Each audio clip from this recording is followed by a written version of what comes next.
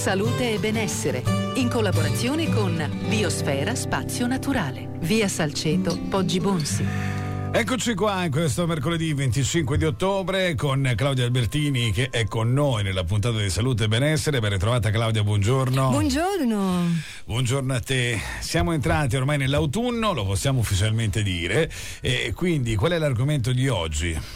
Allora, siamo entrati nell'autunno, lo possiamo ufficialmente dire, e insieme all'autunno arrivano un sacco di malanni di stagione, per cui sono stata veramente subissata di richieste in questa settimana. Per favore, parla di rimedi naturali che possano aiutarci, perché abbiamo l'influenza, perché abbiamo preso il Covid.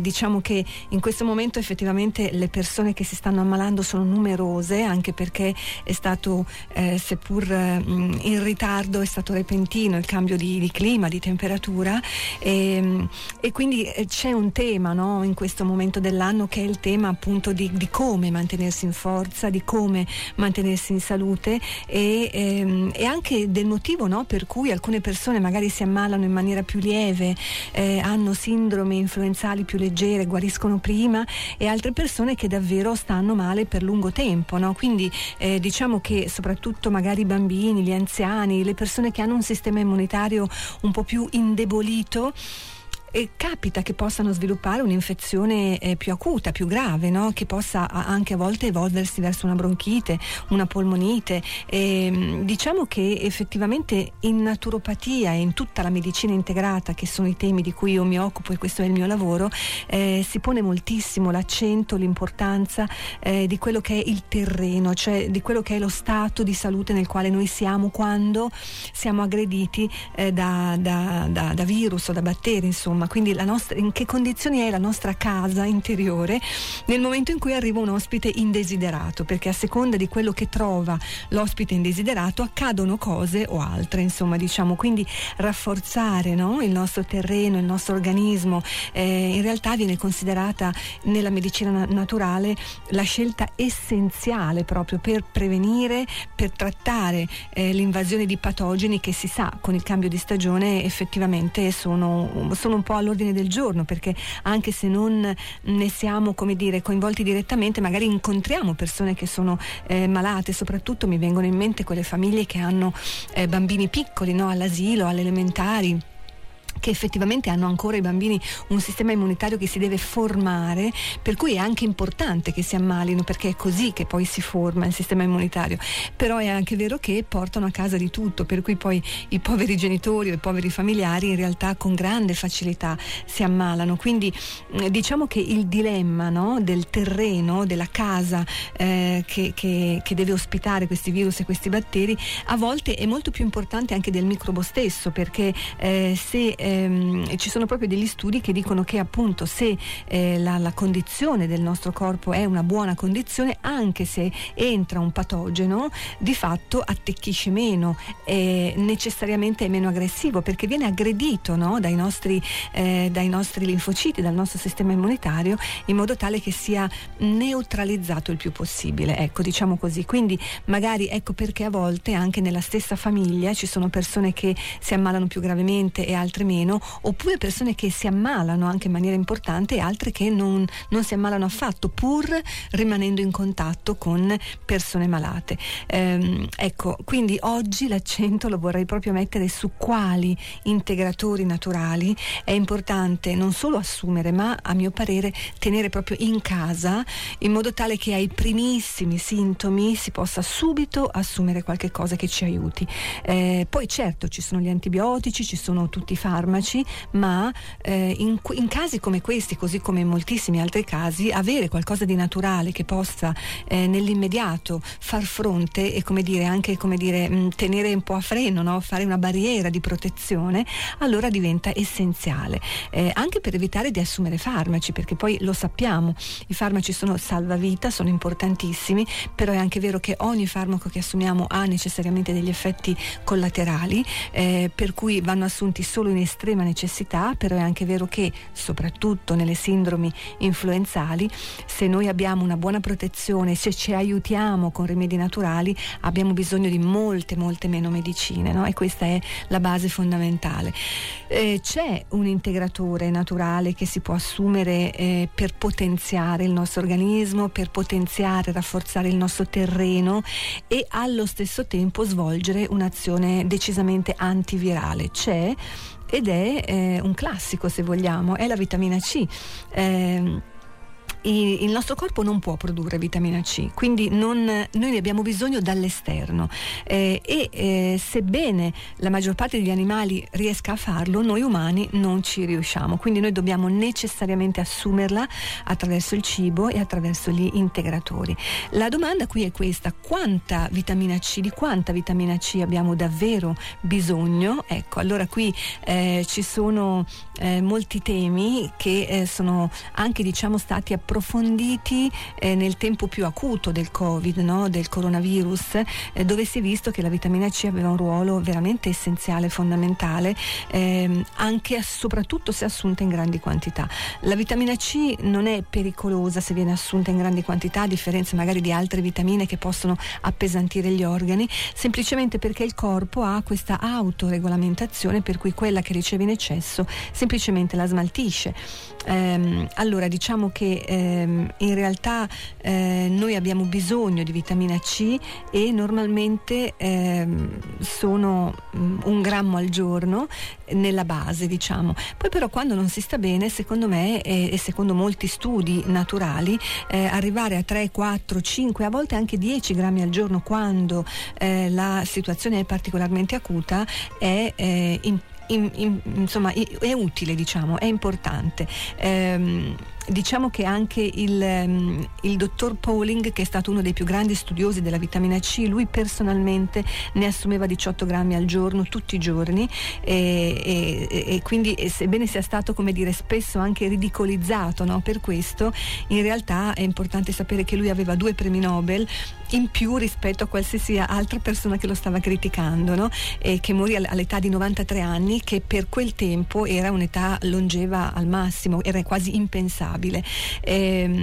E quindi diciamo che la vitamina C è molto utile proprio perché ci sono tantissimi studi che dicono quanto il successo dell'utilizzo di questa vitamina C sia veramente come dire, testato, diagnosticato, riportato su molti studi di medicina, ed è nota proprio la vitamina C per diminuire e a volte anche per bloccare completamente la riproducibilità di tutti i virus con i quali viene in contatto. Ci sono studi anche per l'HIV, ad esempio, nelle cellule infettate da HIV è stato proprio dimostrato che la vitamina C riduce la replicazione virale fino a oltre il 99%, quindi tenete sempre in casa della vitamina C. Poi quale vitamina C? Anche qui mi avete sentito altre volte nel tempo, insomma, parlare della responsabilità che noi abbiamo della scelta della vitamina C che acquistiamo. È fondamentale che sia una vitamina C naturale e quindi estratta da acero, da rosa canina, da goji, insomma da açaí, insomma ci sono tante bacche, tante erbe, tante piante che ne contengono in grande quantità, e quella è la vitamina C maggiormente assimilabile, per cui scegliete sempre vitamine C naturali che abbiano proprio l'indicazione da dove sono state estratte perché quelle sono quelle migliori per noi, per il nostro corpo, semplicemente perché sono assimilate meglio, no? E quindi ecco, mi soffermo un po' di più proprio sulla vitamina C, proprio perché effettivamente è importante sapere che anche quella è una di quelle cose che va tenuta sempre in casa, un po' come lo sciroppo per la tosse, no? Che se ce l'ho lì al primi sintomi lo assumo, magari è sera, lo prendo, evito di arrivare alla mattina dopo che la situazione si è già aggravata e magari mi sveglio che già sto meglio, insomma, no? Ecco, quindi la vitamina C davvero è uno di quei rimedi che in casa ci deve essere, soprattutto in questo momento dell'anno, fino a che non arriveremo alla primavera. C'è un'altra cosa che spesso viene, come dire, non considerato, un altro rimedio che spesso viene non considerato ma che è importantissimo, e anche qui che moltissimi studi dicono che è effettivamente estremamente efficace, ed è il cloruro di magnesio, non un magnesio qualsiasi, il cloruro di magnesio. Nella prevenzione e nella cura delle malattie infettive e anche degenerative ci sono moltissimi studi proprio che dimostrano la capacità di curare di questo rimedio, no? E quindi anche questo, diciamo che nelle malattie acute addirittura ci sono degli studi che dicono che nelle malattie acute il cloruro di magnesio viene considerato, viene somministrato ogni 6 ore e anche ogni 3 nelle situazioni più gravi e poi fino a anche arrivare a 8 ore, a 12 ore, un po' come un antibiotico, diciamo, no? E si prosegue dopo la guarigione per altri 3-4 giorni assumendolo, magari anche solo una dose al giorno, e il cloruro di magnesio è molto molto potente per aiutare il sistema immunitario a dare dei risultati, a volte anche veramente spettacolari, no? Consideriamo sempre che è un integratore che è considerato essenziale per la salute del nostro corpo e che si stima che circa il 50% della popolazione e addirittura il 70% della popolazione ne sia carente. Quindi sicuramente è un integratore fondamentale per l'equilibrio del nostro sistema immunitario, per aiutarci a stare bene e anche a guarire più velocemente quando stiamo male. La migliore forma di cloruro di magnesio è il magnesio marino, quindi anche lì, se avete modo e desiderate insomma procurarvelo, chiedete che sia specificato nel magnesio, a volte anche dei mix, diciamo, di magnesio dove ci sia dentro il cloruro di magnesio, estrazione da magnesio marino, no? E poi c'è un'altra vitamina che è viene considerata una vitamina, ma in realtà è un ormone, ed è la vitamina D. La vitamina D sappiamo che viene spesso consigliata laddove ci sono sintomatologie legate all'osteoporosi e quindi alla degenerazione ossea, ma ormai molti studi proprio ci rivelano che la vitamina D nonostante sia stata a lungo riconosciuta come essenziale per il nostro sistema, come dire, scheletrico, ci sono ricerche più recenti che vedono e dicono proprio che svolge un ruolo fondamentale nella regolazione del nostro sistema immunitario. Come dire, modula le risposte immunitarie rispetto alle infezioni virali, la vitamina D, quindi è fondamentale. Torniamo fra poco nella seconda parte della puntata di Salute e Benessere di questo mercoledì. Salute e Benessere, in collaborazione con Biosfera Spazio Naturale, via Salceto, Poggi Bonsi. Radio Rosa compie 43 anni. Festeggiate con noi il nostro compleanno. Sabato 11 novembre vi aspettiamo al ristorante fuori porta di San Gimignano per trascorrere una serata all'insegna della musica più bella, del divertimento e della buona cucina. Dalle ore 20 cena a base di antipasti vari, 2 primi, secondo contorno, dolce, caffè, acqua, vino e spumante a soli €28 a persona. Prenotate allo 055 806 8007 oppure inviando un messaggio WhatsApp al 380 806 8007. Ma fate in fretta perché i posti sono limitati. Buon compleanno Radio Rosa, sabato 11 novembre al ristorante fuori porta di San Gimignano. La musica più bella con il suono più bello.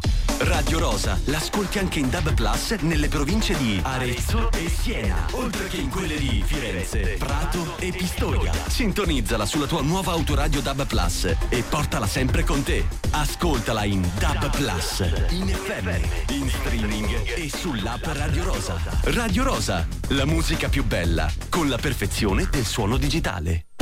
La musica più bella di tutti i tempi torna tra poco. Ma solo su Radio Rosa. A Radio Rosa sono le 10:31. Inforadio, l'informazione dal mondo. Buongiorno dalla redazione e da Nadia Sessa. Non accenna a spegnersi lo scontro diplomatico tra Antonio Guterres e il governo di Israele, che ha fatto sapere che negherà il visto d'ingresso a funzionari delle Nazioni Unite dopo l'intervento di ieri del segretario generale. Intanto il Pentagono ha annunciato l'invio di altri F-16 in Medio Oriente in risposta a possibili minacce di gruppi sostenuti dall'Iran. Ci potrebbe essere uno stupro dietro il suicidio di una ragazza francese trovata morta domenica sera in un appartamento di Lecce. A confermare l'ipotesi degli abusi, un messaggio d'addio di poche parole scritto in francese indirizzato alla famiglia. È difficile sopportare quanto accaduto. I carabinieri di Cologno Monzese alle porte di Milano hanno arrestato un 68enne per tentato omicidio dopo aver colpito la sorella di 70 anni con almeno 6 coltellate alla schiena. La donna, trasportata alla San Raffaele di Milano, è ricoverata in gravi condizioni ma non in pericolo di vita. In Giappone la Corte Suprema ha dichiarato incostituzionale la legge del 2003 che impone alle persone transgender che volessero cambiare genere di sottoporsi ad un intervento chirurgico per la rimozione degli organi sessuali. Si tratta di una pratica che è stata a lungo criticata dai medici e dai gruppi internazionali per i diritti umani. Il tennis a Vienna è il giorno del debutto di Jannik Sinner, che avrà un primo turno di fuoco contro lo scatenato Ben Shelton, reduce dal trionfo di Tokyo e vincitore un paio di settimane fa a Shanghai nell'unico precedente con l'azzurro. Si scende in campo non prima delle 17:30. Ed è tutto, al prossimo aggiornamento.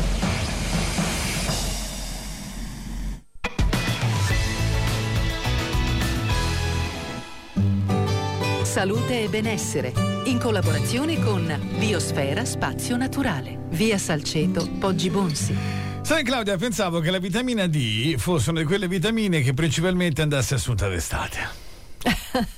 No, la vitamina D è una di quelle vitamine che noi sintetizziamo in estate grazie ai raggi solari, per cui esporsi al sole con la pelle nuda e quindi con la possibilità da parte dei raggi solari di penetrare all'interno del nostro corpo ci aiuta a sintetizzare meglio la vitamina D, a fissarla meglio nel nostro corpo. E quindi è il contrario, è in inverno che abbiamo più bisogno di vitamina D, proprio perché siamo coperti, stiamo meno all'aria aperta o affatto, e quindi lì spesso sviluppiamo delle carenze.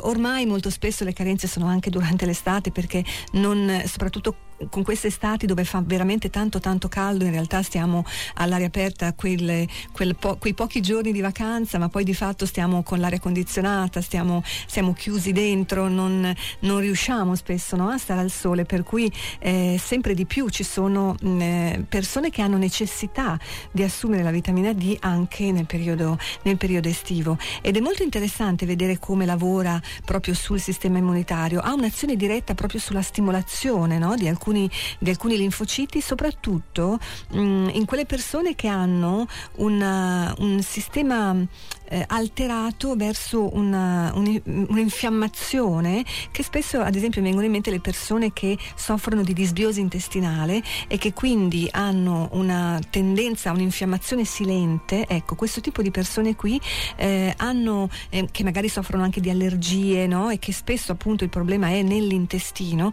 Queste persone hanno bisogno di vitamina D, proprio perché il risultato è proprio quello di rafforzare la capacità di reazione e di guarigione di questo tipo di sintomatologie, insomma. E c'è una ricerca pubblicata addirittura nel 2012, quindi ormai molti anni fa, che proprio suggerisce che l'integrazione giornaliera, no, di vitamina D provoca una risposta su tutte le terapie respiratorie, un minor uso di antibiotici in tutte quelle popolazioni che possono essere sensibili a questo tipo di patologia, no? Poi ecco, questo per quanto riguarda le vitamine, diciamo che è una dinamica davvero essenziale. Poi ci sono moltissimi altri rimedi che possono essere di grandissimo aiuto, e mi vengono in mente delle vere e proprie sostanze, no, antivirali, che sono alcuni oli essenziali. Gli oli essenziali sono davvero delle medicine molto potenti e possono essere usate chiaramente solo per uso esterno, oppure possono essere usate per uso interno con moltissima cautela, sempre consultandovi con un medico, oppure appunto assumere magari quegli integratori che contengono all'interno oli essenziali, che però sono già miscelati nella quantità corretta per non essere dannosi all'organismo. E questi oli essenziali antivirali sono l'olio essenziale di origano, l'aglio e tutta l'allicina, perché quello è veramente un antibiotico super potente, E poi il tea tree oil, l'olio essenziale di timo, anche molto molto efficace. E poi tutte, diciamo, quelle piante che possono essere usate anche sotto forma di tisana o comunque sotto forma di integratori, che sono l'echinacea, l'astragalo, torno all'aglio. L'aglio davvero è importantissimo anche sotto forma di capsule, se non vi piace usarlo in cucina, diciamo, no? E quindi pensate che l'aglio, ci sono degli studi in provetta che rilevano proprio che l'aglio può avere un'attività antivirale contro tantissimi ceppi di influenza e addirittura anche sulla polmonite virale e il rinovirus, e quindi tutti i raffreddori molto potenti, proprio perché è in grado di inibire la formazione di quel film sul quale poi i batteri comunicano fra loro e si proliferano, no? Quindi l'aglio è veramente fondamentale, ripeto, mangiatelo, ma se non vi piace assumetelo sotto forma di integratore, perché è molto molto potente. E poi la liquirizia, la Glycyrrhiza glabra, che è il nome botanico della liquirizia, che è molto buona, è una pianta molto efficace questa, anche addirittura sul virus HIV è stato, sull'herpes, sul coronavirus, proprio correlato alla sindrome respiratoria anche grave. La liquirizia è straordinaria. Ovviamente qui ci sono degli effetti collaterali che vanno considerati, per cui le persone che sono ipertese non dovrebbero assumerla, ma tutti coloro che hanno una pressione normale o comunque che hanno magari anche una pressione bassa hanno molto beneficio dall'utilizzo della liquirizia. E quindi ecco, ci sono tantissime cose che si possono usare, che sono estremamente utili.